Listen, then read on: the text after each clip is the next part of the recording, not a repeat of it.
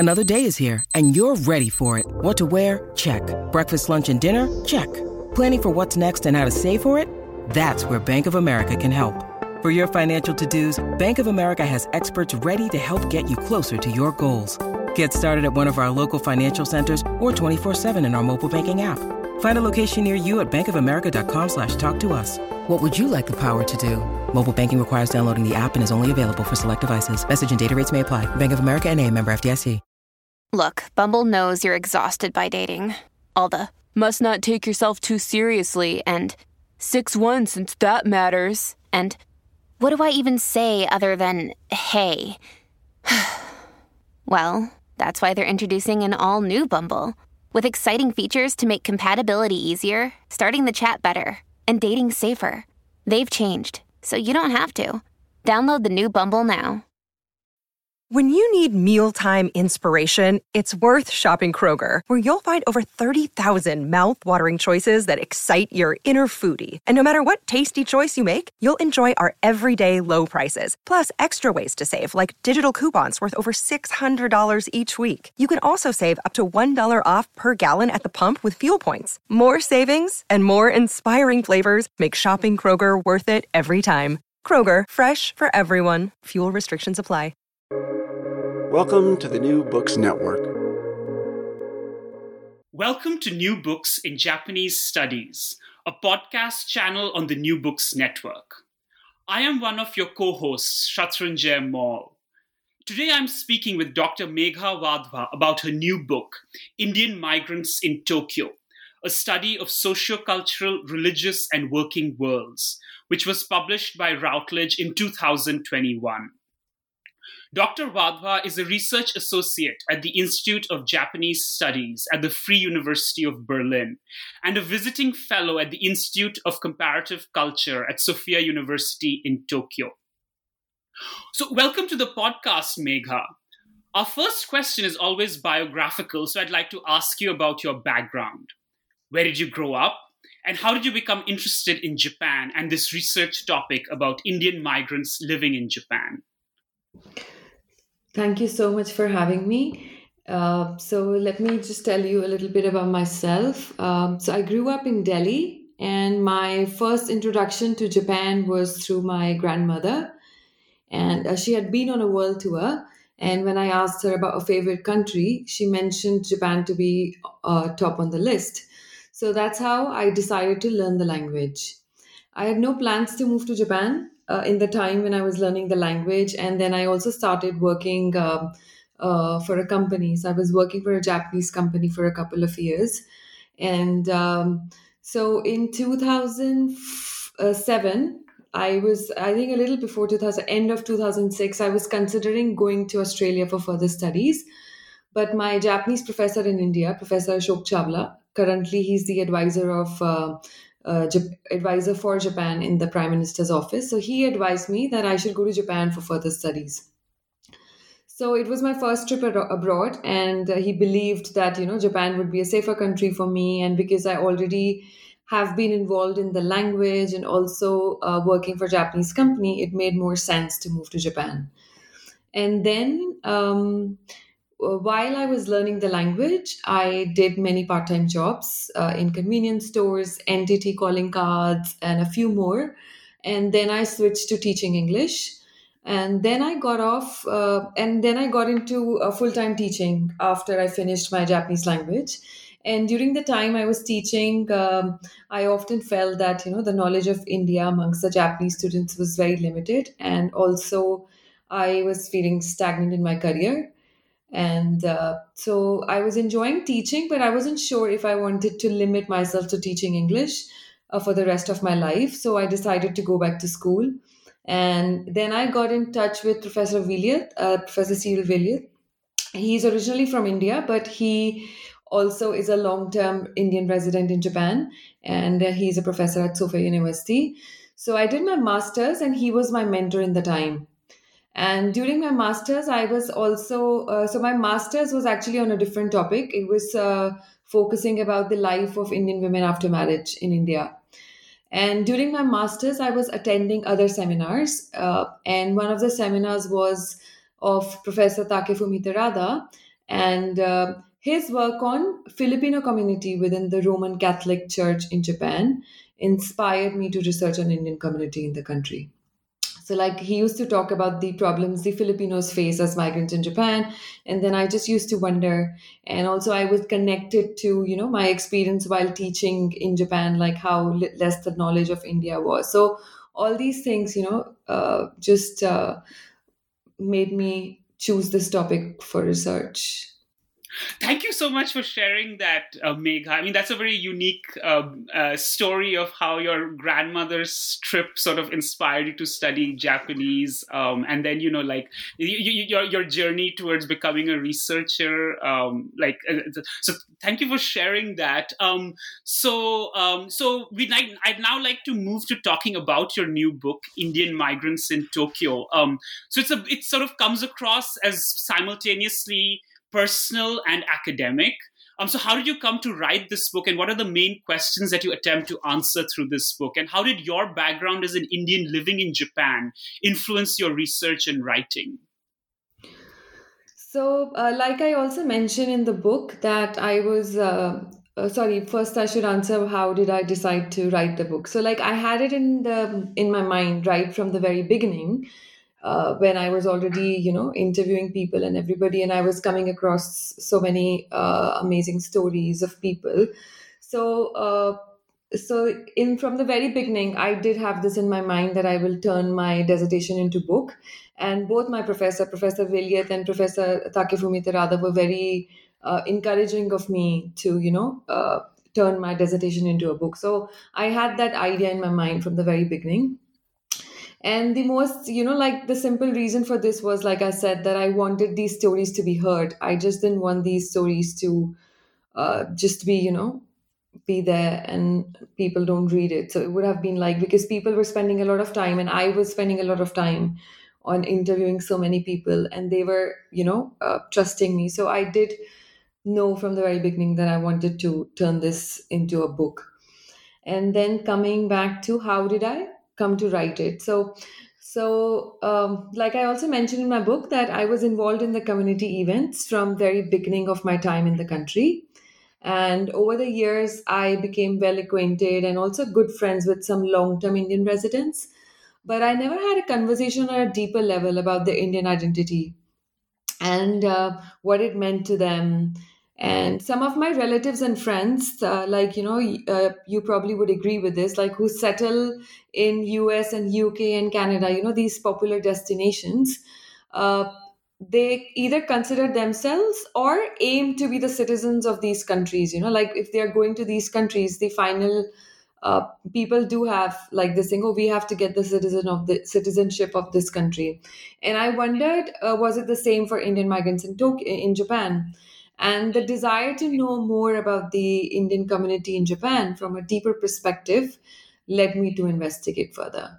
So, like I've written in the book, that the idea of home is not just a place where we are born, but a place where we keep recreating home as a space for recollecting the memories and experiences that we treasure. So it is the home away from home that keeps us going by giving us an opportunity to, just bring those memories together that we have left behind. So this book is basically a reflection of creation of that home by the members of the Indian community in Japan. And in reflecting that aspect, the book dives into details of lives of Indians in Japan, the problems they face, their expectations as foreigners, efforts they make to maintain their identity, and aspects of their personality that are Japanese, and the challenges and opportunities with reference to their work. So it basically maps the whole Indian community in Tokyo through this book. Yeah, I mean, the book basically maps the whole Indian community. Thank you for sharing that. I mean, I think that theme that you mentioned about like trying to recreate home, like in a foreign destination, I think you sort of write it very well in the book, and I really enjoyed that. And it's a theme that can come back to later in the interview. I forgot to answer one more thing. A question about my background as an Indian. How did it help me? Oh, yes. Yeah. So my background. And me being the member of the community, of course, it helped me connect with the people because I could understand them, as I am also an Indian migrant, was an Indian migrant in Tokyo. So that could, like I could build that connect, and it also helped me in a way with a fact check, because sometimes when people are telling their stories, there is always this fear that if there is an exaggeration or that kind of thing. So because of course you always check with the already existing data and everything, but because I had already been in the country for a very long time when I started this research, and I've already experienced or been connected to the community, so it did help me connect with people and to understand their stories accurately. And but the challenge for me was to maintain a line between me as a researcher and me as a community member. And But I think I did well in maintaining that, and I still do, because I still am working on that subject from a different perspective. And but for that, I think I would also like to give credit to my mentors for that, for helping me understand how I can maintain that distance but also be a member of the community. Thank you. I think you were very uniquely placed to do this research. So I'm very happy that you did it. And of course, like, it's something I think that all researchers who do like ethnographic or anthropological work, that they sort of have to sort of navigate sort of their own, their own personal background, while also making sure that they still are researchers. I mean, I think, Yeah. so I'm very happy that you got the support from your advisors to be able to do that. So, I mean, actually, that's a very good point to talk about another question that I had, which was, what was it like to research for this book? What was your research methodology, and what was your experience researching for this book? Okay, so like I mentioned, that because I was a part of the community, so I first started my interviews with the people that I knew, and then through their help, I started connecting to more people, and then the number kept on increasing from there. So I interviewed around 100, and that's actually an official count, but I'm sure I've actually spoken to more people. And so I did interview people in Kobe and Osaka area as well, because I just wanted to get an idea, because that's also a very important migrant place for the Indians, and they have like a very long-term Indian community there.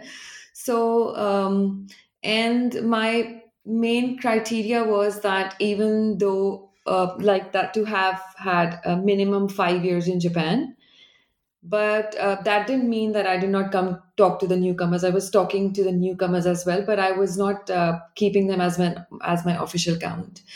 And in the beginning, where I was allowed, I did audio and recorded interviews. But later, I also did videos. And so it was like, both audio and video interviews in the later stage. And so my interviews lasted between 1 to 2 hours per sitting.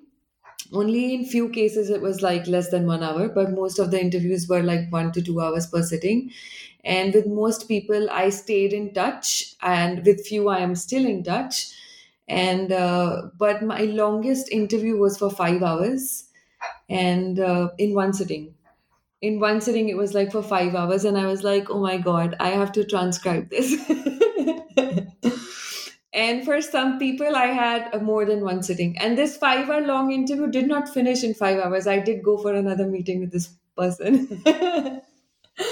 So yeah, so I did have like with most people, I did have more than one sitting. It was, yeah, in few cases it just finished in one sitting, but in some cases it went on, and for many others, because now I'm also making a documentary, so Oh, wow. Okay. I went back to them again to take interviews, so it's still going on. Thank you for sharing that. Okay, so before we delve further into the book, for those of our audience who are not familiar, could you give some general information about the Indian community in Japan? Okay, so because we're talking more about the contemporary community, so maybe let's start from the 20th century. And not 20th century, 21st century actually. But in 20th century also we did see, in late 20th century, we did see influx of the professional Indians, but the main influx started with the 21st century. And but we have been seeing an influx of professional Indian migrants into developed countries all over the world. And, Japan is no different. And in 2019, it was a little over 40,000 Indians in Japan. But due to COVID re-entry issues and entry ban, which I'm sure everybody is aware of, the number has come down again. And people move from various parts of India, basically. So the people that I was interviewing were from different parts of India and different kinds of professions. So even though the people in the IT professions are, of course, the number is a bit higher, but there are people in all professions. They are working in different kinds of consultancies or big companies like Amazon, Google, and places like that in non-IT jobs as well in these companies too.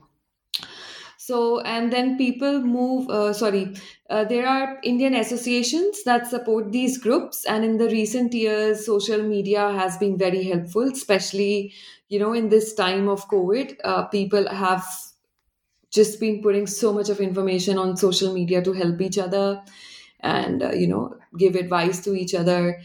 And so, but the associations had been there from the past, but recently they are more. And but in general, it is in the past, people used to also use emails. They had groups, email groups, but now, of course, it's come on social media, so it's easier. And so these social media becomes a very easy medium for people to connect. And then gender ratio, majority of these migrants are male.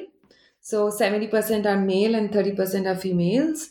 And majority of these females are trailing spouse. That is, they follow their husbands to, because either they got married to someone who was already living in Japan, or they married in India and the husband got an opportunity, or a project moved to Japan and the husband was transferred. So the wife follows him. And there are also single women, but these single women do not always stay longer.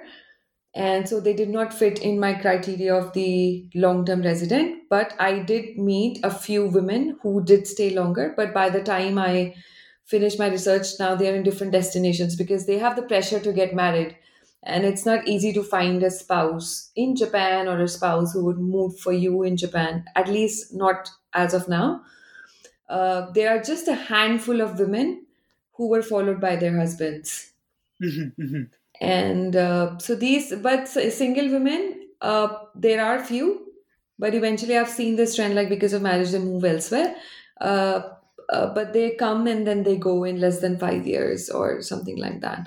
But, now as the community is increasing, maybe they will be able to find people or date people within their community. So things might change.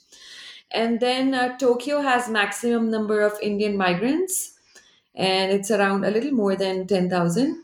And then Tokyo, there is a ward, which is called Edogawa Ward, like Edogawa City. And so Edogawa City has around 5,000 Indian migrants residing. And in that city, Edogawa City, there is a smaller town, which is called Nishikasai. And this town is also referred to as Little India. And so this Edogawa City has Indian temple, Indian schools, cultural center, and the network of the community in this area is very strong. And and there is a reason why the network of the area is very strong. Would the readers like to read, or would you like me to tell? You could mention it, yeah, please. Okay, so the Edogawa City, in this Nishikasai, there was this old stair, and when these professional Indians were moving to Japan, they were not able to rent houses, and this long-term Indian resident helped these people to move the houses, and they built up this organization that later became one of the organizations to help the new migrants settle in the country. So that's the reason why, one of the reasons where it started. But then there were many other reasons, like people were able to find better facilities in that area for staying. And then the school opened in that area. Then the temple, people got the land in that area. So like there were many combining factors, and they brought all together. Edogawa became like one of the popular places for the Indians to move, with Nishikasai being the most one of the popular towns in the Edogawa city. Nishikasai, Kasai, Funabori, these are like, towns, towns in the Edogawa city, which are popular spots for the Indian community people. Thank you for sharing that. So, it sounds like the Indian community or in Japan is sort of a product of like the general migration of Indians abroad, like outside India to different places. So you can sort of place them within those flows. And there's a floating population, that there are people who lived in Japan for a while and then they might move elsewhere, or people who lived elsewhere who move to Japan. And as you mentioned, like it's really interesting to hear about the concentration of Indians in the Nishikasai area. Yeah, I have seen like usually when people are single, they are not considered. They don't. They just live any place they want to in Tokyo. But when they get married, and especially when they have kids, they want to move closer to the community. So that's where Edogawa city or Nishikasai, Funabori, all these towns come into mind, and people start looking in these areas. So you see a lot of Indian families living in these areas. I see. Yeah. So I guess now we can move to sort of going through some the introduction and chapters of the book. So in the introduction, you provide an outline of modern India-Japan connections and note an increase, as we were just speaking about, the number of Indians living in Japan. So of course, there's been an exception to that trend, like in the period of the financial crisis and the nuclear meltdown, and in 2011, like earthquake, tsunami, and nuclear meltdown. And then, of course, right now, again with COVID. But in general, like in the last 30 years, there's been an increase in the number of Indians in Japan. So what are the factors you think, or what are the changes that have taken place in India, Japan, and the world leading to this increase in the number of Indians in Japan? Okay, so like if we go back in history, like a little over 100 years, we see like, in India, migrating to another place, like it had a very negative notion, and it was mostly under compulsion, and that, like people would think, and the main factor in that time was economic reason. But today, people also want to go out, like, just to have an experience, expand their horizons. People take pride in migrating. And also, like when a non-resident Indian today, when they go back, they get like so much of importance. So this idea of migration has in itself changed in India, or for Indians, So, but another perspective is like India is producing many IT freshers, and also like other professions, and there is a lot of demand for them abroad. And if people find better opportunities, and if their circumstances allow, they take up those opportunities and they move to other countries. And some people are actually consciously also looking, like I mentioned, because they want to experience. And there is this very interesting notion people have about the non-resident Indians or people living abroad, which is very fascinating. And there are people, just because they get fascinated with this idea, they like to go and look for opportunities abroad. So that mindset has changed over the years. And then in the past years, immigration policies have also changed for the historical popular countries. And at the same, but on the parallel to that, we see like a lot of Modi-Abe friendship hype that we see in the Indian media. And that has brought Japan into notice of people, and people from India do consider now, like in my time and even the time before me, Japan was like, it was used to be like, who goes to Japan?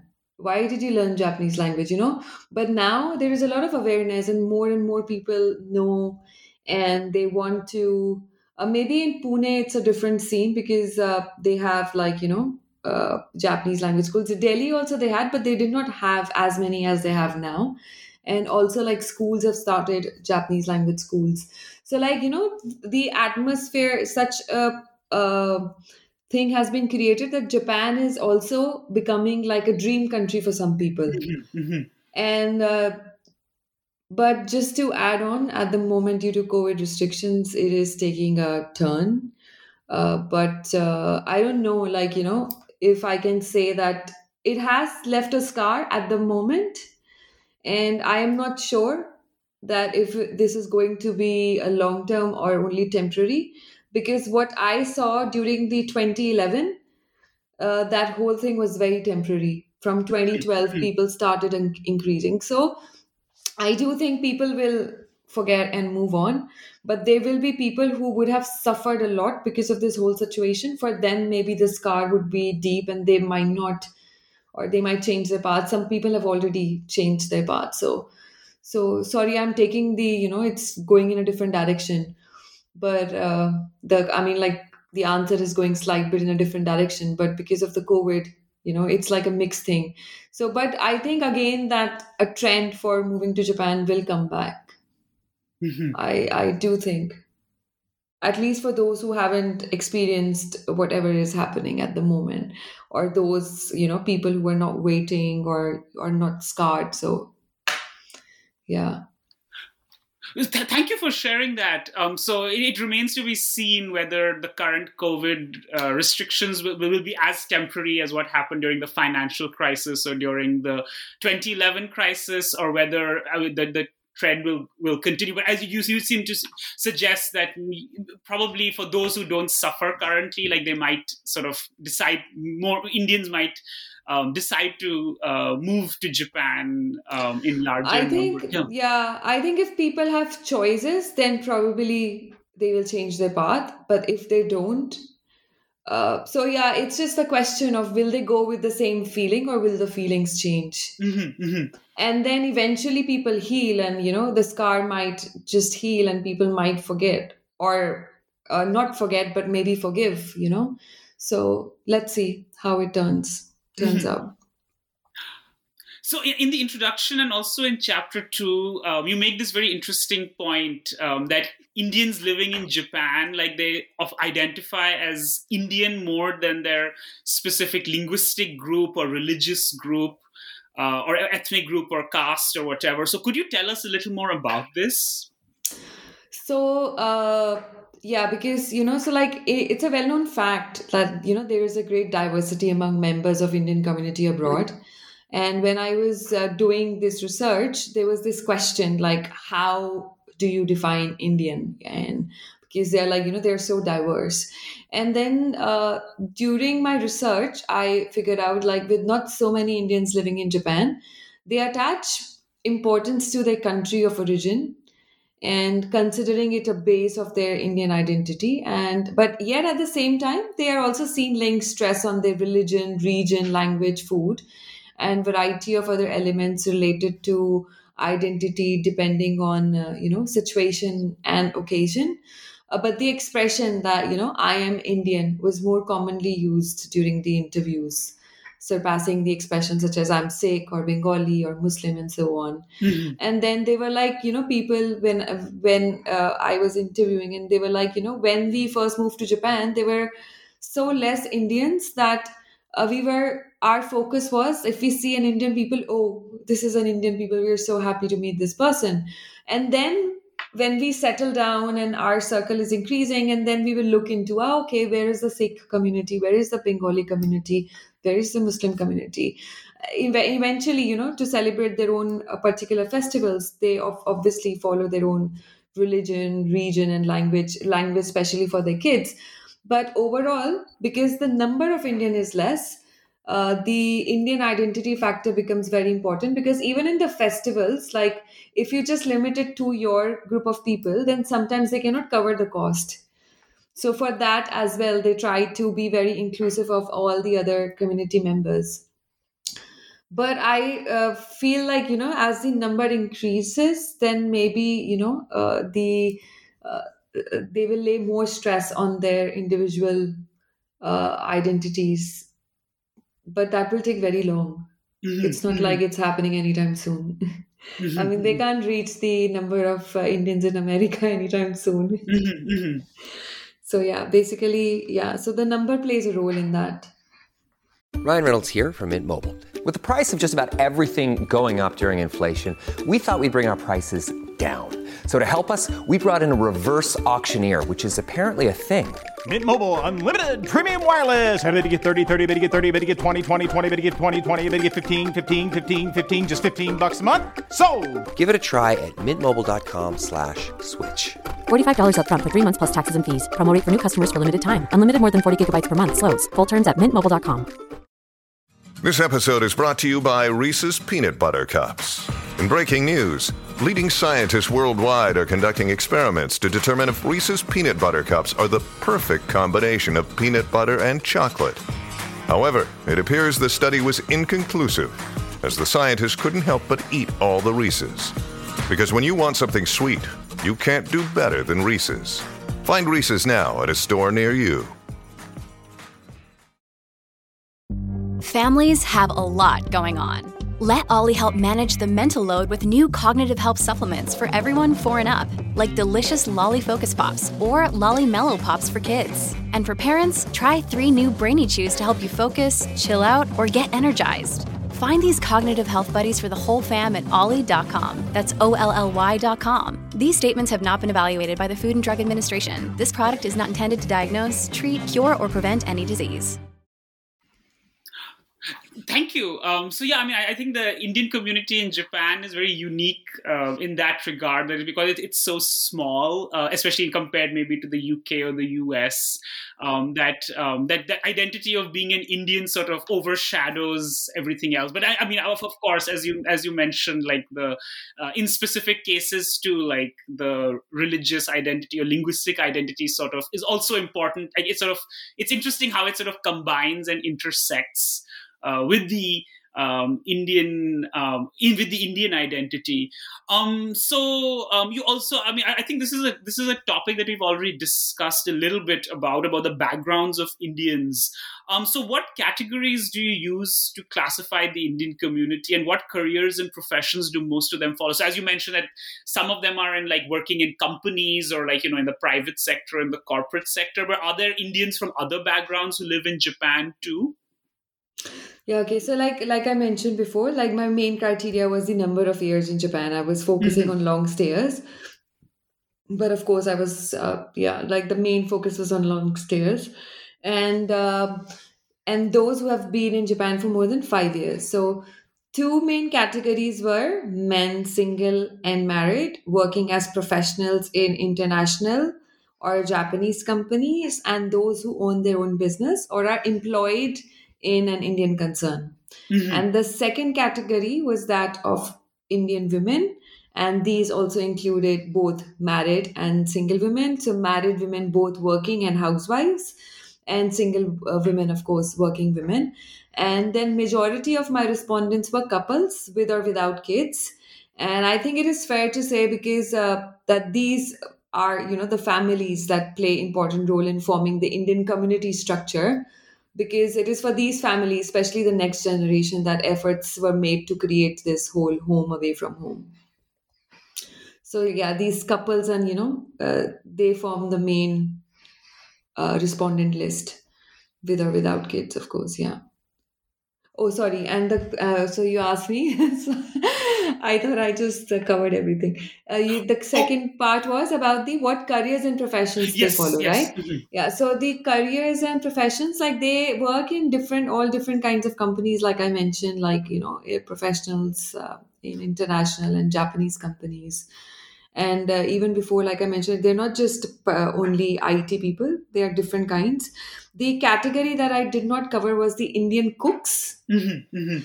And I did not talk about the Indian cooks because I did start interviewing them at the early stage of my research. But then I realized that these, even though are a part of the Indian community, are not technically part of the Indian community, because they are they participate in the events only as cooks, and their jobs are so busy. They work like from morning till night, and they don't have like they don't socialize outside their cook colleagues, so that's why I did not mix them with that. But then later in 2017, I started a separate research on Indian cooks in Japan, about which I've written an article as well. So yeah, but that's the only one of the main things that I excluded in this book, because I wanted to give them like a separate attention.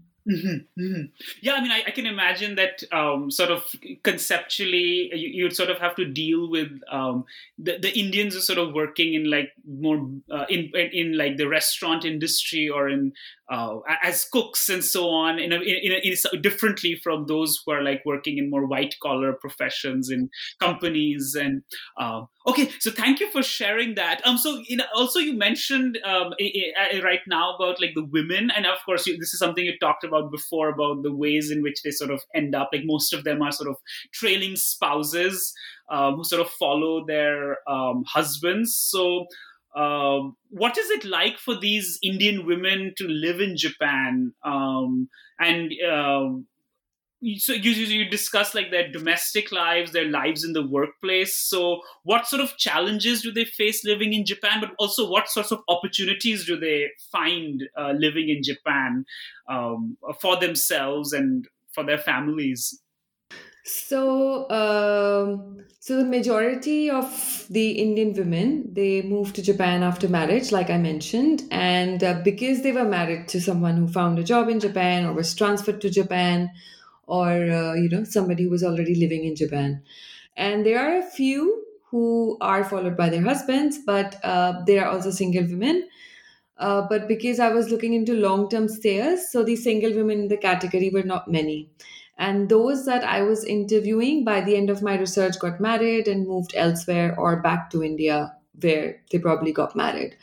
So these days, as number of Indians are increasing, like I mentioned, there is a possibility that they can find spouse eventually, and but at the moment it's not a very popular thing that you can easily find someone if you're single within Japan, unless you want to date internationally.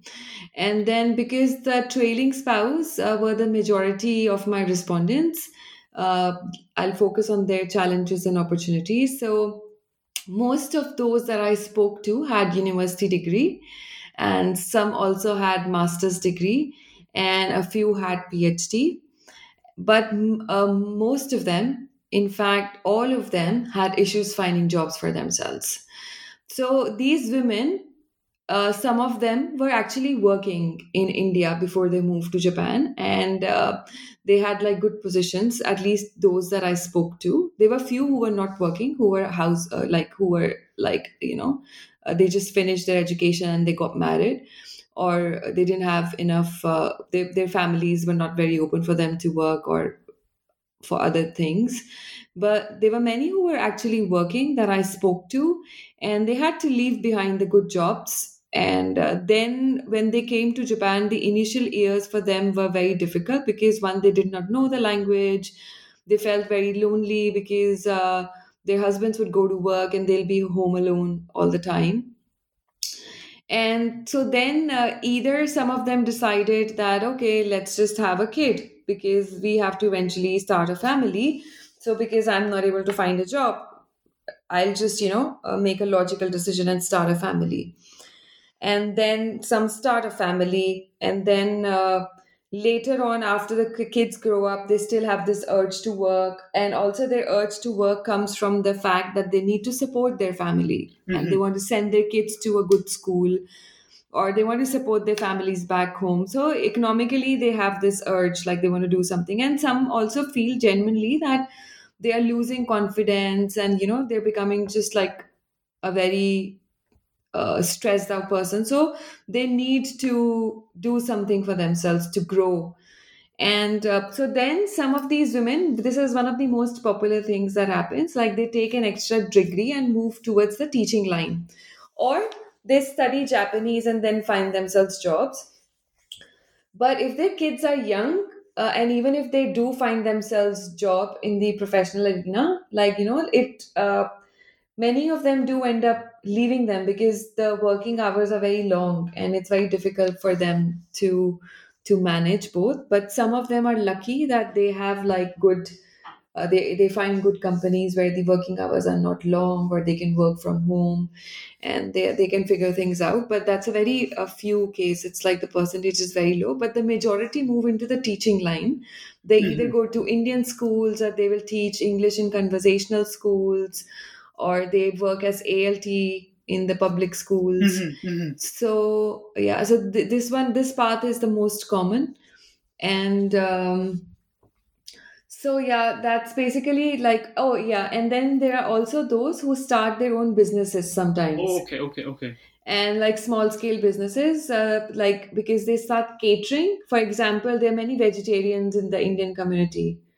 So they can make vegetarian bentos for the bachelors, or they can just make vegetarian bentos for the families, because sometimes the women don't want to, they are working and they don't want to cook when they come from after a long day at work. Or they can make special delicacies, like, like special Indian sweets that you cannot easily find in Japan.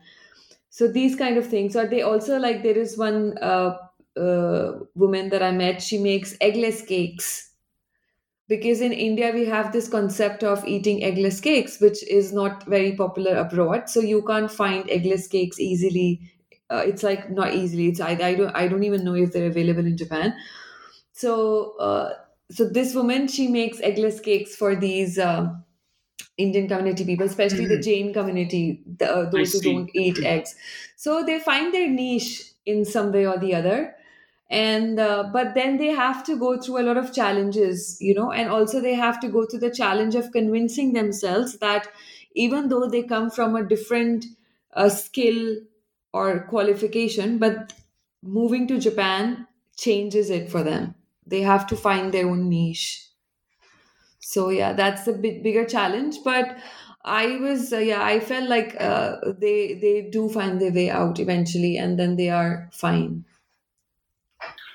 Thank you for sharing that. So it sounds like amongst Indian women, like even though they might sort of not necessarily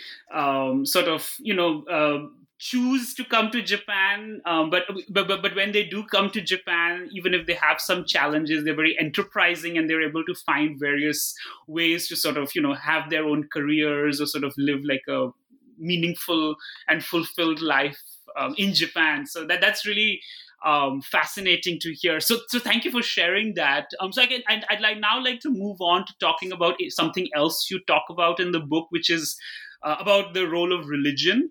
It's also in the title of your book. So you make an intriguing point that Indian migrants in Japan attempt to simultaneously integrate into Japanese society, even as they maintain a separate identity as Indians. So what role do religion, places of worship, and religious organizations play in Indian community life in Japan? So I think preserving their cultural traditions and passing them to the next generation becomes like one of the most vital tasks for the migrants. And for the sake of which they often become more religious than they probably were in the environment where religion defined everyday lifestyle. Like in India, especially, everyday lifestyle connects you to religion in some way or the other. But when you move abroad, that is not how it is. So they want to transfer those values to their own kids, so that makes them, sometimes they become a little more religious than they originally were. But on the other hand, there are also some that are influenced by their new environment and they become practical about it. But like the book explains that how the Indian migrants have made efforts to create temple, Hindu temple, Sikh Gurdwara, Jain temple, and it reflects that even after migration, the religion played a critical role in forming not just a place of worship, but also, more importantly, like a place where they can connect with other community members, where they can let their children connect with the members of the other with the kids of the other members, or they have like active classes to teach kids the language or read Vedic books with them, or like for the Sikh people, they read they teach them Gurumukhi, and they read the holy book of the Sikh people. And then they also have it's the same for like the Muslims and Christians and Jain people.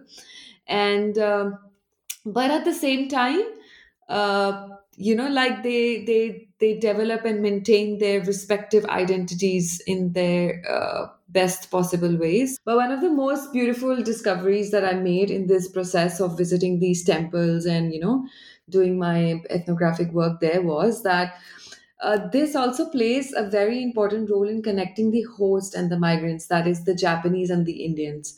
So, what was fascinating for me was that religion is not a big thing amongst the Japanese people, but it's this, religion in a way that is connecting the two people.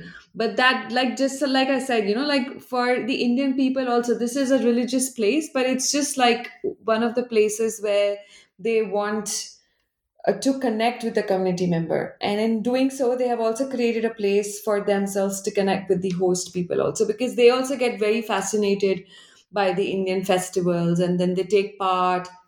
Some Japanese people also help them organizing the festivals. So that's one of the most beautiful things that I saw, that how it connects the two communities.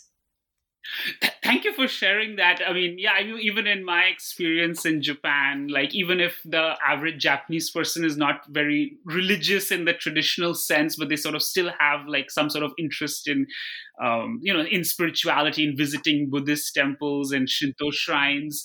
And that, like the festivals like Diwali and Holi become opportunities for Indians and Japanese to interact with each other and for Japanese to learn about Indian culture. Yeah. And also these places have like good, delicious food. So that is also an attraction. Oh, yes, absolutely. Absolutely.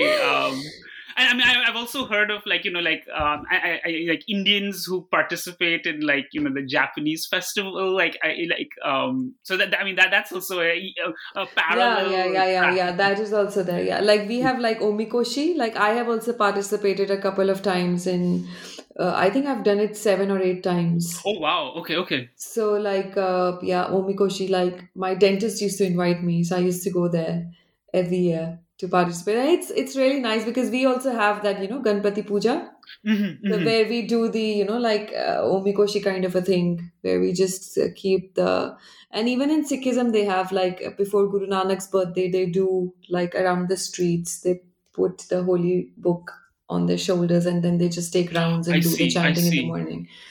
So yeah, so that's there's like both of them, they take part. And even like including myself, many Indian people who actually don't live closer to the temple or did not, because the temples came later, So then when they were who had moved to Japan before the temples actually came, or the temples were actually made, they used to find peace visiting these shrines and Buddhist temples in Japan. Or I also used to go to the church sometimes because you feel that connect, and it's nice to feel that way, like it just like nice, it makes you feel at home sometimes. So yeah, so the Indian people do go to, and everybody, I think the Japanese temples, the architect wise also, they're like so beautiful. The architecture is so beautiful, so people anyways would love to visit them. Same is for the Indian temples. Thank you. I mean, another interesting thing, which is, of course, this is not related to your book, but of course, like some of the Japanese, like the Buddhist temples, you might even find some icons who are like similar to like the Indian or Hindu gods. So that's really fascinating. So maybe somebody else can write a book about connections between Indian and Japanese. There are scholars who have worked on it, but maybe the information is in Japanese. But I see. Okay. Yeah. I see. Mm-hmm. But yeah, there are scholars, because I did meet a few scholars who actually did tell me about these things, and they told me the names and everything. So I have them written somewhere. Okay. But I never went deep into it. Yeah, I feel like there's a lot of avenues for more research for connections between India and Japan. Definitely. So in chapter 4, you showcase some fascinating case studies of some Indian migrants in Japan who've been successful in various fields, including even as in the field of politics. So most of our listeners are probably have never heard or are not familiar with some of the unique case studies you mentioned in chapter 4. Like you talk about Chandru Advani, Yogendra Puranik, and Anshul Chauhan. So could you tell us a little bit about these three individuals and some of the other Indians who've succeeded in Japan or who've been, who've sort of been able to sort of make a mark in Japanese society today? I think each individual has made their mark in whatever way they can. But of course, these three people do have a lot of attention in my book because they became Yogendra Puranik and Anshul Chauhan became public figures. So yeah, because of that reason, I gave a special, I write a lot about them. And Chandru uncle, because he was the longest living Indian in Japan, and he was from Sindh province that became part of Pakistan after division, and he was there for 65 years, and now he's passed away. So 65 years he lived in Japan, and he had an Indian passport. I see. So he moved to Japan for economic crisis because India after partition, there were not many opportunities there. So his journey to Japan was on British ship from Bombay to Yokohama, and it took 45 days. So he moved in 1953, and he worked for a trading company with an Indian owner. And long story short, that he started his own company after a few years. I think 1959, he started his own company. And after, in my conversations with him, he would often show gratitude towards the Japanese people. And he would always say that he has received a lot of support and trust from the Japanese people, because of which his business flourished. So the most striking conversation I had with him was about his passport, because I was very fascinated that he's in Japan for 65 years, but he still has an Indian passport. So then I asked him, uncle, don't you want to change your passport? And he jokingly used to say that, God has sent me with Indian passport, and if I change it, he will get confused when I go up. So I used to find it very funny. But he loved Japan very much. But he said he also loves India. Even though he wasn't in his later age, when he got old, he didn't get a chance to visit India so often. But he had this thing about India a lot. He used to send me a lot of news articles, both on Japan and India separately, and about India, Japan. And then, his knowledge about India, Japan was really rich. He was amazing. One of my best respondents, I would say, because there was so much to learn from him because of all these years that he had spent in Japan. And then we have Mr. Yogendra Puranik. I also refer to him as Yogi-san. And so he was the person of first person of Asian origin who was elected as the city councillor in Edogawa ward. And he visited Japan in 1997, and initially a few times on scholarship in the beginning in 1997, 1998. And then he found himself a job in 2001. And so he has worked for various big companies, and his last job before he got into politics was with Rakuten as vice president. And he narrates his journey of becoming a city councillor, which mainly was a result from his strong desire to create a bridge between the local and the foreign community. I see. So he was working since 2005 because he was a single parent and he was looking after his son. And in that time, he also was living away from the Edogawa area. But then because he was a single parent, he wanted to live closer to the Indian community. And then he got actively involved as a volunteer for the Indian community and also in general foreign community. So because his Japanese was really good, he would help bridge the communication gap between the foreigners and the Japanese community. So I think it was during that time he could also see the struggles of the foreigners. And so I believe, that was the inspirations that would have become stronger over the years. And then he decided to get into politics and be the part of the system, create more awareness on both the sides. So in the book, I write a lot more about his journey of bringing up his kids and the challenges he faced in making choices of the schools and everything. So like that is something that many Indian parents can resonate. And it's also good for people who are actually planning to move to Japan to know these things in advance, that these are the things. And now many people have experience, so people can learn from their experiences and do things accordingly. And then lastly, Anshul Chauhan, he moved to Japan in 2011, and he moved here to work as an animator. So he had worked in India for around 5 years. I'm just telling like a very briefly about their stories, but if you read their stories in detail, they're like very interesting, their struggles and how they became actually who they are. So, and when he found an opportunity, he moved to Japan. So the initial years, he enjoyed his job and mentioned that working 5 hours, like that his working hours were flexible, and then overall he was fine. Just that he felt at his job like that the whole process of decision making was taking very long. Like, it was very bureaucratic. For example, in India, we have like, this jugaad kind of thing, and decision making and issues at work or in assignments are comparatively fast and people discuss with each other. But he was like, in his case, like if there is an issue, they will tell it to the manager will go and have a meeting separately, and then they will come back. So it was like they were not included in all these discussions, like they will just know what happens, what they have to do. And so that felt like a little stressful for people, in his position. And so in 2013, he moved back to India. And because the reason was that he got very desperate to make a film. So he said, and he was like practicing using the camera while he was working in his, like from 2011 to 2013. He was like, okay, I have money, let me buy a camera and I'll practice. And he was making like some short films and things like that. So when he got really desperate, he was like, he's going to go back to Baroda and he's going to make a film. But things didn't work out. And then he came back to Japan. And then he was very depressed because actually he did make a movie, but like the topic was such that the police, took all his videos and they just broke it away. So stuff happened. So then he wasn't able to finish the movie. So he went back to Japan.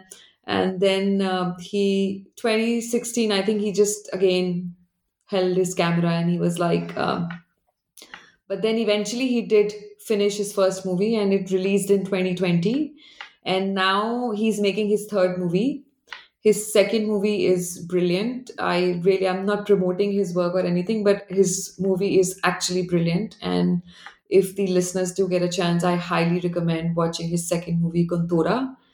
And so he tells his struggle about being accepted, how hard it was for him to be accepted as a filmmaker in Japan because he was a foreigner and he was making Japanese movies. So it wasn't easy. And so, through these accomplished Indian migrants, we see, I would just like to mention here again as a disclaimer, I feel like all the migrants have accomplished something on their own, so it doesn't matter. But because we are talking about these three people, so we see like three different patterns. Like, Chandru uncle came like on a ship, 45 days. Now we are flying in 8 hours, from India. The journey is like, the time is really short. So that's like one major change that comes, And then, and he came to work under Indian trader. Yogi-san found his way through scholarship and because he was studying Japanese in India too. And then we have Anshul-san, who came as a well-paid animator, at a well-paid animator job. And these three patterns still exist, just that people fly now. So, and then Yogi-san is naturalized and holds a Japanese passport. Anshul-san is not inclined at the moment, and but he's married to a Japanese. So, these are the changing patterns. But it's not like they didn't exist at the time of Chandru Uncle, but it's just that people who would opt for or consider opting Japanese citizenships are comparatively more now. And but still not as many as one could see amongst the Indians in US, UK. Even in Germany, actually, I see more people wanting to naturalize, so yeah.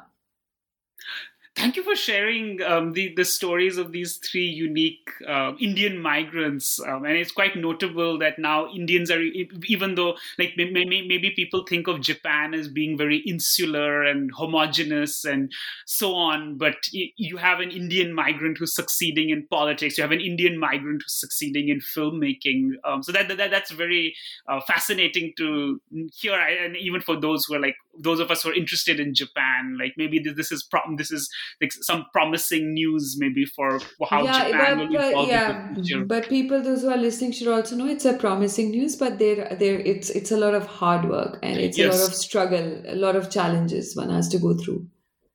Absolutely. But I think all good things, you have to go through struggles and challenges. You don't just get them easily. Absolutely. So thank you for sharing that. So I'd like to move towards sort of talking about the end of the book. In the end of the book, you perceptively note that India-Japan relations are a paradox. On the one hand, there is no history or feeling of conflict between the two countries, but the relations have not been anything more than lukewarm. So how do you see India-Japan relations evolving in the future? Okay, I hope I can be politically correct and answer this question. So I think, politically, the relationship between the two countries seems to be going fine at the moment. And also on the surface, I don't see like there are any issues, or the world is looking at India, at the moment. And there is no way it can be ignored at this stage with how India is growing. And so there are groups and associations also in the recent years that are making efforts to bridge the gap and create a lot of awareness. And I think past couple of years, like Indian media has also been giving a lot of positive coverage of to Japan, to the extent that they did not even talk about the grave issues the Indian migrants are facing or faced due to the Japan's re-entry issues or the entry issues now. So in India, the idea of Japan has always been glorified, and due to the good political image, there is more spark being added to this glory by media. And it now seems like to be on the map of people and young professionals who consider moving to Japan. Before there were not many young professionals who even considered moving to Japan, but now it comes on their map, Like I mentioned, like it is now like a dream country for a few people. Also, schools have introduced language as one of the foreign languages. Many schools have Japanese language as a foreign language. And so things seem to be moving in positive direction. But there is still a lack of awareness. And that is for simple reason that most groups are promoting cultures like performances, arts, poetry, tea ceremony, dances, and so on. But no one is actually talking about the social issues, because when it comes to India, of course, we are all over the news. Anything happens in India, we are all over the news. And our own people are very bold. Like, you see the Indian people also raising their voice or taking a stand if something goes wrong. And because, we have this, we feel like we want a better India. And so we're always critical about our own country and culture. And that's why our democracy, at least till now, has been very powerful. And I cannot comment on what will happen in the years ahead. But when it comes to Japan, the Indian media does not talk about the critical side of Japan as much. Because that could also be, like I said, like people are very fascinated by the country, by its politeness, by its cleanliness, by the perfection, and the things that they actually lack in their own culture. So because they lack these things in their own culture, they are focusing on the things that they can learn from Japan. So there is a lot of focus on, in that sense, there is a lot of glorifying of Japan in India.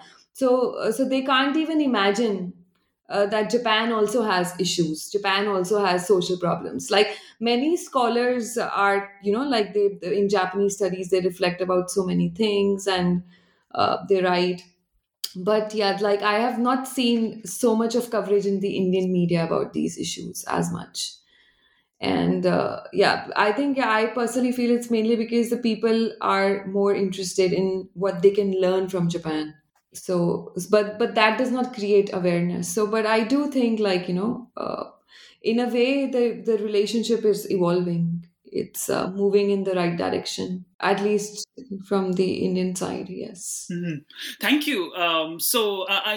That's really interesting to hear that, like, Japan, almost even today, like, it seems it's like some sort of model, maybe, or people see it in India as some sort of model. So how do you see Japan as a destination for migrants from India and other countries in the future? Do you think that these migratory flows will continue? And do you think that, like, Indians and other people from other parts of the world will continue immigrating to Japan? This is a very wrong time to ask me this question, but I'll try to be very neutral. Okay, so let's just pick up a quote from my book. That in my book I mentioned, like it might help to view Japan as a wealthy husband who is keen on providing his wife with all her heart's desires, and yet at the same time makes great demands of her, urging her to be patient and understanding and to accept manifold expressions of love. And some might be able to stay in this marriage, but many others might want to walk out if they have a better option, like if they find an option where there is more acceptance. And so Japan is a wonderful place, and I think I will give 100 points in terms of safety, convenience, cleanliness. But then if we look at the policies towards the, like the migrants and how things have been basically during the pandemic, where they have clearly differentiated between the foreign residents and the Japanese.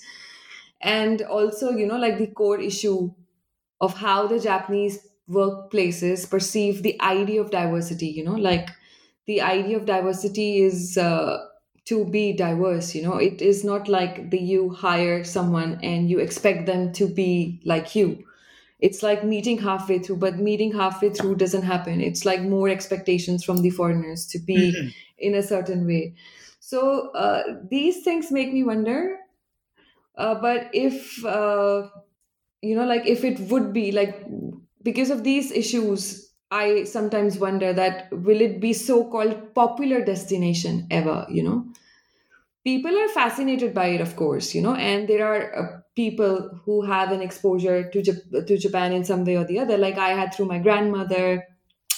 I'm sure you have your own story to tell about your connection to, Japanese studies, or people learn the language for some reason or the other. So there is some kind of fascination, of course, the company has. We can't deny that. And it's like so safe, convenient, and clean, and it pampers you so much in so many ways. But but I'm not sure if it will be a popular destination. It could be for some people on their map, but people might want to go and travel there. But I am not sure, like I do think people will forget what happened in the pandemic, and then maybe things will be different. Thank you. Sorry if I didn't want to sound negative. No, that's no problem. Thank you. I think, it's just like it differs from person to person, like how they personally feel. What are their choices? What are their preferences? Do they want safety, convenience, cleanliness, or they want more of inclusion in the society? Like, on an interesting note, like, for example, I speak to many Indian people in the community, and then they look at it at exclusion. They look at exclusion from a very positive light as well, because they feel like they can keep the Indian identity for the kids, because what happens is in US and UK, it's like they become they become Americans or they become British, and then they eventually, the Indian values become weaker. which the Indian parents in Japan felt was like an advantage in Japan because they are not included in the society so much. So that keeps their Indian identity strong. So it's a perspective to see how and what people want or what migrants want. And they can choose their destination accordingly. Yeah, it remains to be seen. It will be interesting to see how Japan competes for human resources from different parts of the world, because countries like the US or Canada have longer histories of large communities migrating there. And of course, since Japan is facing a declining population, we'll have to see in the coming years and decades how Japan sort of deals with that, and also with probably being a destination for migrants. So thank you, Megha, for taking so much time out of your busy schedule to talk to me today. So before we conclude, could you tell us what you are working on right now? So right now I am in Berlin with Free University of Berlin, and I came here for a project, and it's called QAMA-FA, a qualification and skill in migration process of foreign workers in Asia. And it's a 4-year collaborative project, and it looks into aspects of qualifications and skills in process of migration. And so this project is basically a brainchild of 5 women, me and 4 other girls scholars, and we use our regional expertise and academic experiences and mixed method approach to investigate the role of skills in labor migration in major migrant receiving market economies in East Asia or Southeast Asia. So you can check our website. It's www.QUAMAFA.de. So I can briefly also mention what I actually do on this project. And also most important thing is that this is funded by the Federal Ministry of Education and Research in Germany. And it started in March 2021, and we all, joined together from different parts of the world. And so for my particular role, my project would investigate the experience of skilled Indian migrants working in different companies and professions in Japan. And in addition, it examines the hiring process through interviews and agency staff in Japan and India who are involved in supporting the new graduates and Indian professionals as they move to Japan. And I also dive deeper into the structural changes and the stability or instability in migration trends of Indians to Japan, and to what extent their fairy tale image of Japan actually matches the reality, leading to a happy migratory experience, or does it turn out to be close to a nightmare, leaving them questioning the choice of migration destination. So this project, my share, will be conducted. We will all be conducting it for 4 years. But I use the visual ethnographic methods, so involving live history interviewing with Indian migrants, and the agencies and the fieldwork will be conducted in Tokyo and its vicinity, if I am allowed inside the country, and in India, where the region covered will be Delhi, Gurgaon, Chennai, Pune, and Bangalore. Yes, but do check out our website. It's www.QAMAFA.de. And you can also read about my amazing group of scholars who are also doing really nice work on migration. Thank you so much for sharing that. That sounds like a really fascinating and promising project. And we wish you all the best. I look forward to following your work in the future. Thank you so much. Thank you so much, Megha. And I hope you have a good evening. Thank you. Thank you so much for having me. It was lovely talking to you. And yes, take care. Have a nice evening yourself. Thank you.